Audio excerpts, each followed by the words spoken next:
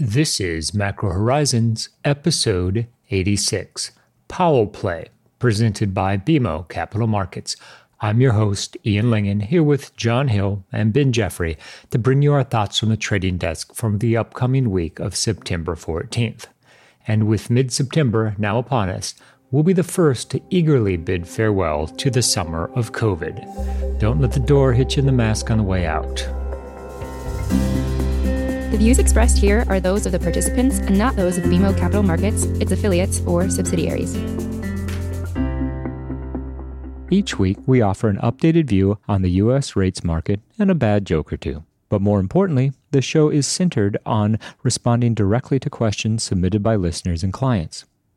We also end each show with our musings on the week ahead. Please feel free to reach out on Bloomberg or email me at ian.lyngen@bmo.com with questions for future episodes.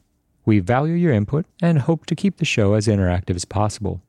So that being said, let's get started. In the week that just passed, the most notable takeaways were not things that did happen, but rather events that didn't occur, or more aptly, price action that didn't materialize. First up, we started the week with a decidedly negative tone for risk assets. Equity markets were well off the highs, albeit fresh record highs, and we had a pretty benign response in the rates market. 10-year yields holding a range between 60 and 70 basis points is not the stuff that makes for exciting rate strategy. Even on Friday, when we had a much higher than expected core CPI print at 0.4% month over month for August, Treasuries still managed to shrug. In fact, we actually saw a modest bid as a result of some of the composition within the consumer price inflation index. Now, it did end up being heavily weighted toward used autos, and we're interpreting this as an intuitive residual of the pandemic. Specifically, given the focus on avoiding mass transit, it does follow intuitively that people who are fleeing the cities for the suburbs would find themselves in need of a vehicle. Whether or not this ultimately ends up being a sustainable trend remains to be seen, although our baseline assumption is it will be very difficult to continue to see back-to-back gains in used auto prices. That isn't to suggest that core inflation was entirely limited to autos. We did see an increase in housing costs as well as apparel and some of the other components. Overall, it was a relatively broad-based take on inflation, which makes the market's price action all the more perplexing. At one point, there will be a stage where inflation in the system is perceived to reduce the probability that the Fed will need to act in the future. We're not there yet, as the Fed still has several available options to pursue an easier monetary policy stance. And given the Fed's recent change in the framework, the idea that the Fed would quickly pivot to address near-term realized inflation prints seems to be a bit misplaced given all of the macro headwinds that are facing the global economy. So with that context, 10-year yields in a 65 to 75 range with upward pressure further out the curve as 30s are between 140 and 145 would suggest that we'll be heading into next week's FOMC meeting in a fairly balanced position.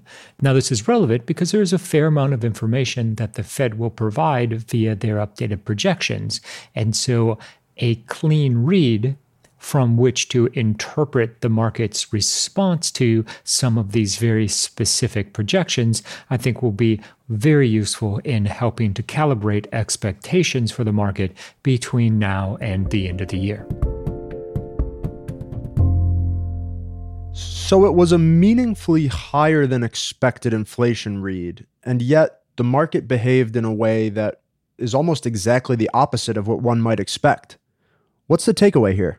Yeah, Ben, I think you're right. We had the highest core CPI year-over-year print since March, and in outright NSA terms, the index is back to the highest levels we've seen. Now, that obviously makes sense when we're in an inflationary environment, but the fact of the matter is that the Treasury market was bear steepening immediately ahead of the release, we saw a modest initial bid, and then effectively nothing happened after that. So that certainly led to a series of questions and a lot of confusion on the part of market participants, ourselves included.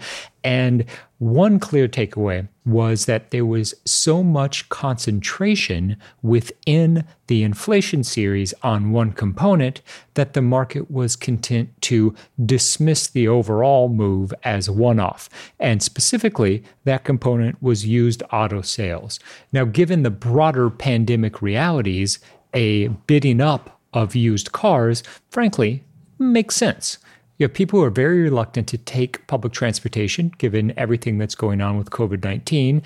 And that, when combined with the flight to the suburbs, i.e. from the urban areas, you need a car if you didn't previously have one, really does conform with the data that we saw. And it also speaks to the idea that it is pandemic related, it is one-off, and most importantly, it's not the demand side type of inflation linked with wage pressures that the Fed would like to see before they truly start getting excited about inflation coming back into the system. And on the flip side of that, I do think it is important to emphasize that while the 5.4% monthly jump in used car prices definitely contributed roughly 40% to the increase in core prices, I think it is still fair to say that we've moved past the point in the pandemic where there's a real risk of the deflationary spiral.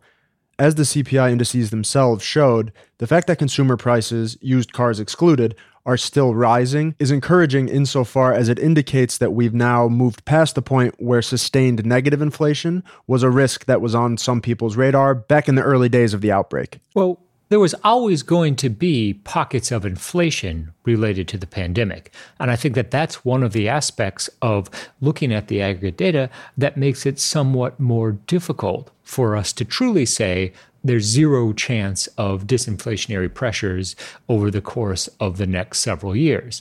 Now, nonetheless, Ben, to your point, I think that the risks of a deflationary spiral, at least in 2020, are off the table for the time being.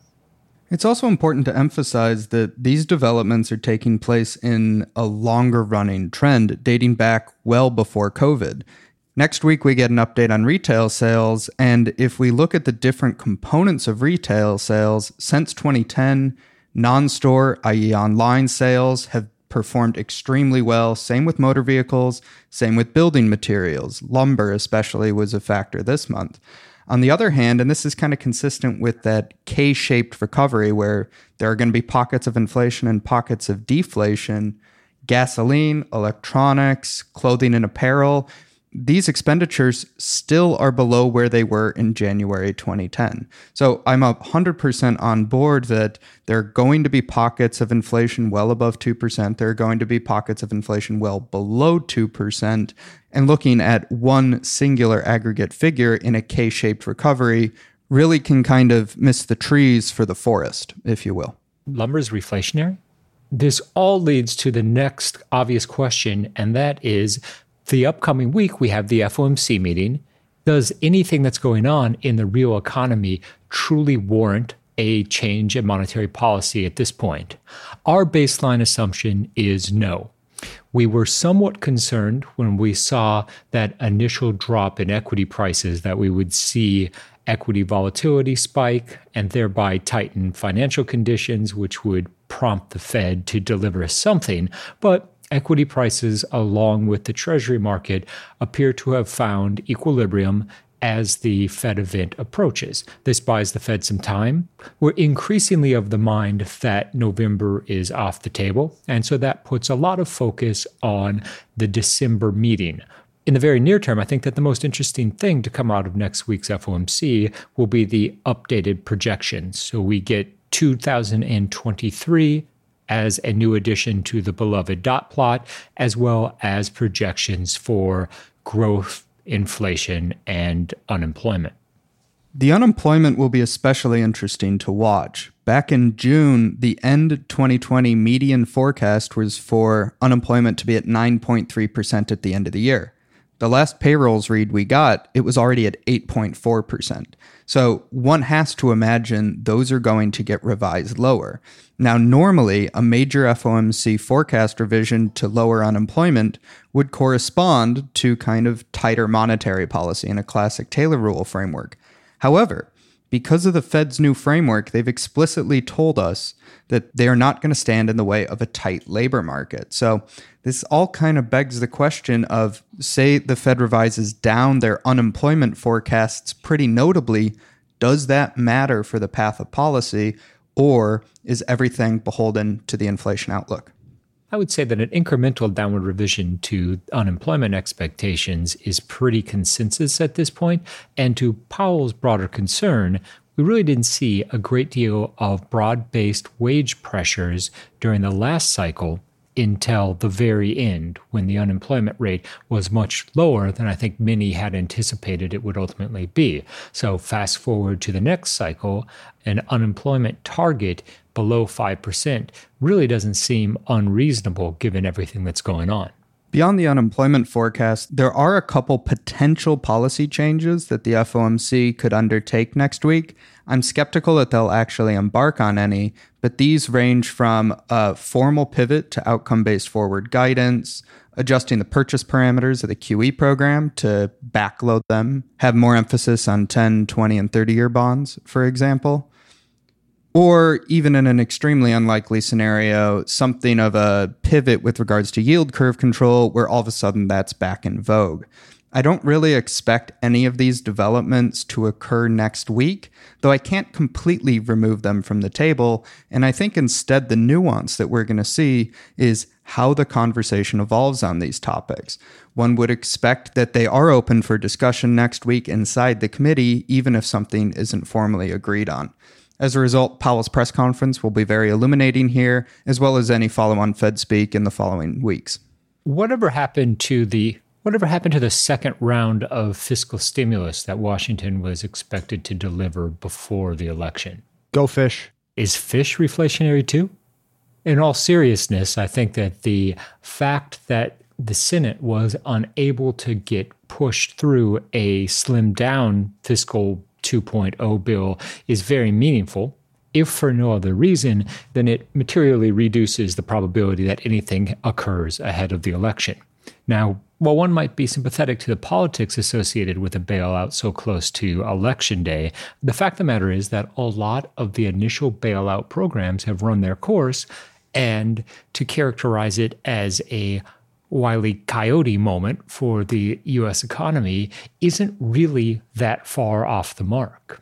There's not the same degree of support underlying the prospects for consumption, as well as the prospects for employees returning to the labor market. And what concerns me is how this interacts with the calendar year, and once again, we're back to the virus.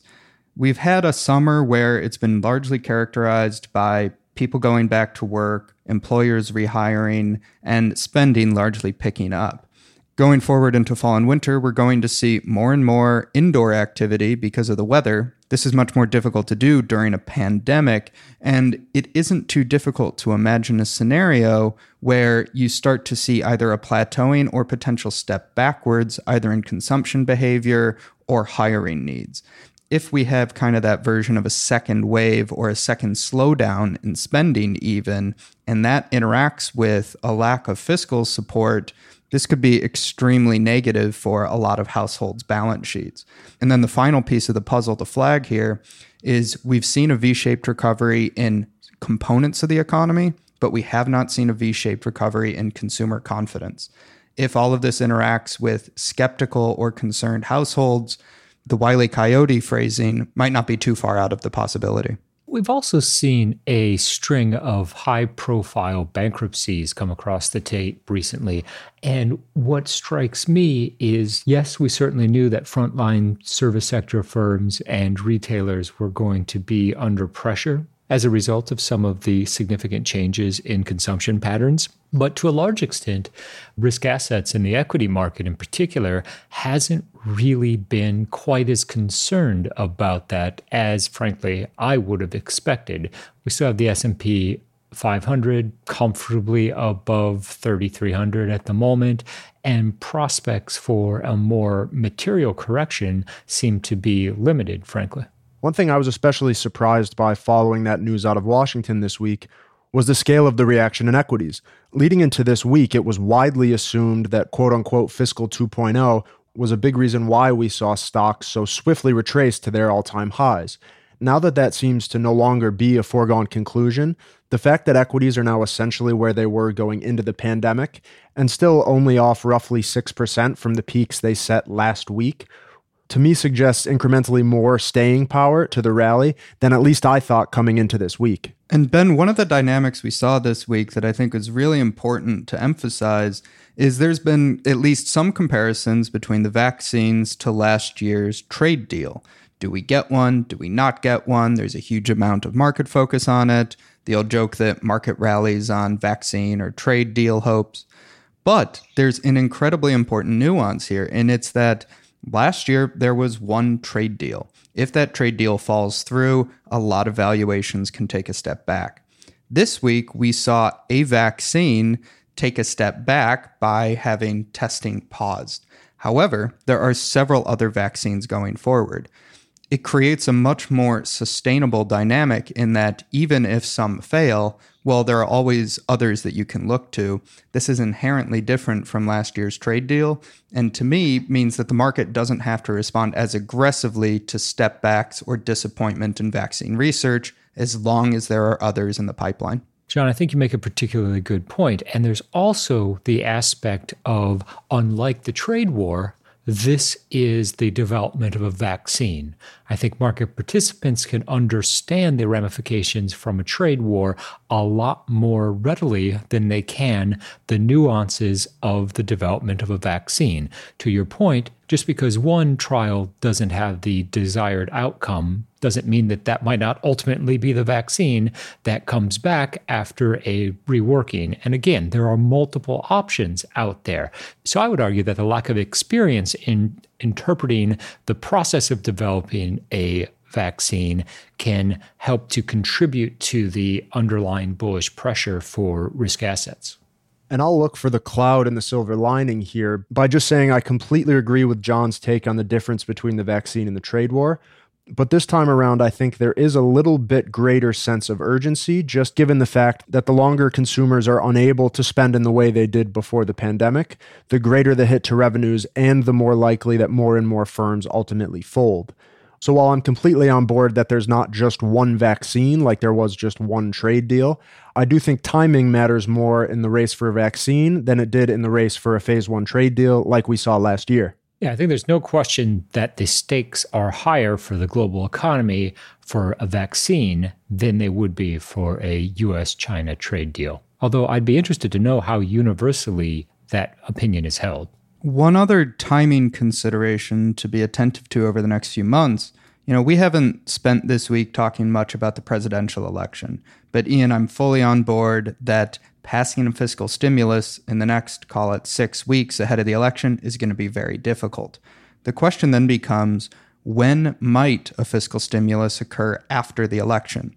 Is this something that could occur between Election Day and inauguration, or are we waiting for Q1 2021? And on the topic of polls, the Institutional Investors annual poll is now open for the Global Fixed Income Survey. And for those who enjoy the podcast and would like to support us in the process, please reach out and we'll be happy to give you all the information that's needed to cast a vote for Team Macro Horizons. Ian, is there a best bad joke category this year? People keep talking about this thing called bad jokes. I don't really get it. Ian, do I have some news for you? Is it about fiscal bailout deal 2.0? In the week ahead, the most important event will be Wednesday's FOMC decision. The consensus as it currently stands is that the Fed will not be compelled to introduce any new additional efforts on the easing front.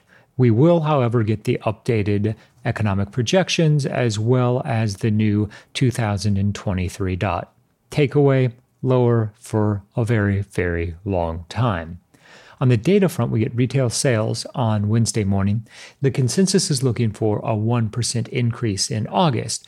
Now, with the backdrop of everything that we saw in terms of the increase in COVID-19 cases throughout this summer, positive retail sales growth is constructive in an environment such as this. There are a few episodes of supply on the horizon, one being the 20-year, which is $22 billion on Tuesday, and then 10-year TIPS, which is $12 billion. We always struggle with how to appropriately interpret demand for TIPS. On the one hand, it is inflation protection, so a soft auction would be implicitly bullish for the nominal market because investors are not interested in paying up for inflation protection over the course of the next 10 years in the example of Thursday's auction. So that should put downward pressure on rates in the belly of the curve.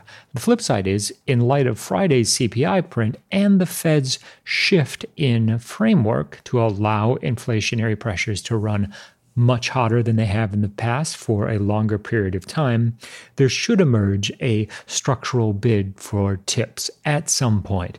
We'll be watching very closely to see the results of this week's auctions in this context.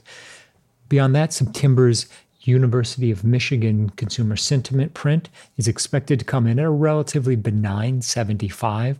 We've been talking about and focused a bit on the translation of everything that's going on in the global economy to consumer confidence.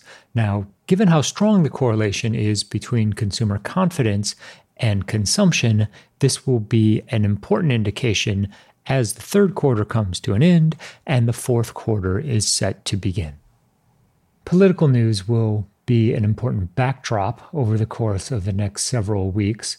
Obviously, in the run-up to the election, the differences between the Biden and the Trump campaign will presumably add a little bit more context for the ways in which policy might change after November. We will soon be entering the stage where we expect that positions will be established for the election itself. Once we're through next week's FOMC meeting, there are a few top-tier data releases between then and the election, and let us not forget, we also have the Phase 3 results of some of the vaccine trials. But as a theme, the closer we get to the election, the more relevant it will be in guiding the outright level of rates in the Treasury market with a nod to the implications for risk assets and the feedback loop to U.S. rates. We've reached the point in this week's episode where we'd like to offer our sincere thanks and condolences to anyone who has managed to make it this far. And with the NFL back on Sunday, we'll reluctantly abandon our fantasy FOMC draft. The greatest idea that never happened.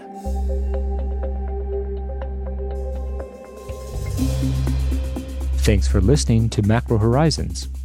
Please visit us at bmocm.com/macrohorizons. As we aspire to keep our strategy effort as interactive as possible, we'd love to hear what you thought of today's episode. So please email me directly with any feedback at ian.lingen@bmo.com. You can listen to this show and subscribe on Apple Podcasts or your favorite podcast provider. This show and resources are supported by our team here at BMO, including the FIC Macro Strategy Group and BMO's marketing team. This show has been produced and edited by Puddle Creative. This podcast has been prepared with the assistance of employees of Bank of Montreal, BMO Nesbitt Burns Incorporated, and BMO Capital Markets Corporation. Together, BMO, who are involved in fixed income and foreign exchange sales and marketing efforts.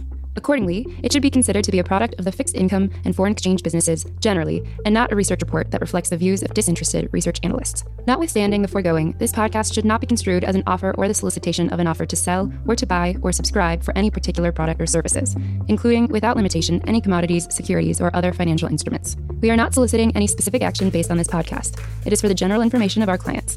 It does not constitute a recommendation or a suggestion that any investment or strategy referenced herein may be suitable for you.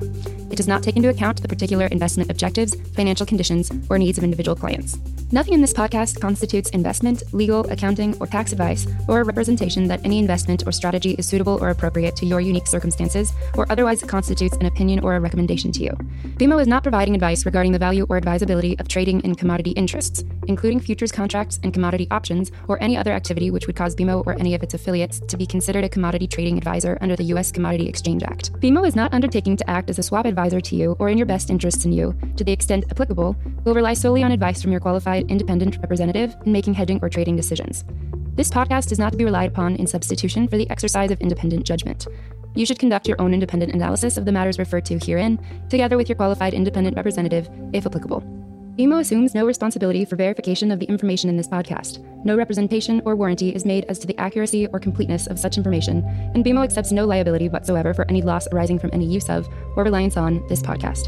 BMO assumes no obligation to correct or update this podcast. This podcast does not contain all information that may be required to evaluate any transaction or matter, and information may be available to BMO and/or its affiliates that is not reflected herein. BMO and its affiliates may have positions, long or short, and affect transactions or make markets in securities mentioned herein, or provide advice or loans to, or participate in the underwriting or restructuring of the obligations of, issuers and companies mentioned herein. Moreover, BMO's trading desks may have acted on the basis of the information in this podcast. For further information, please go to bmocm.com/macrohorizons/legal.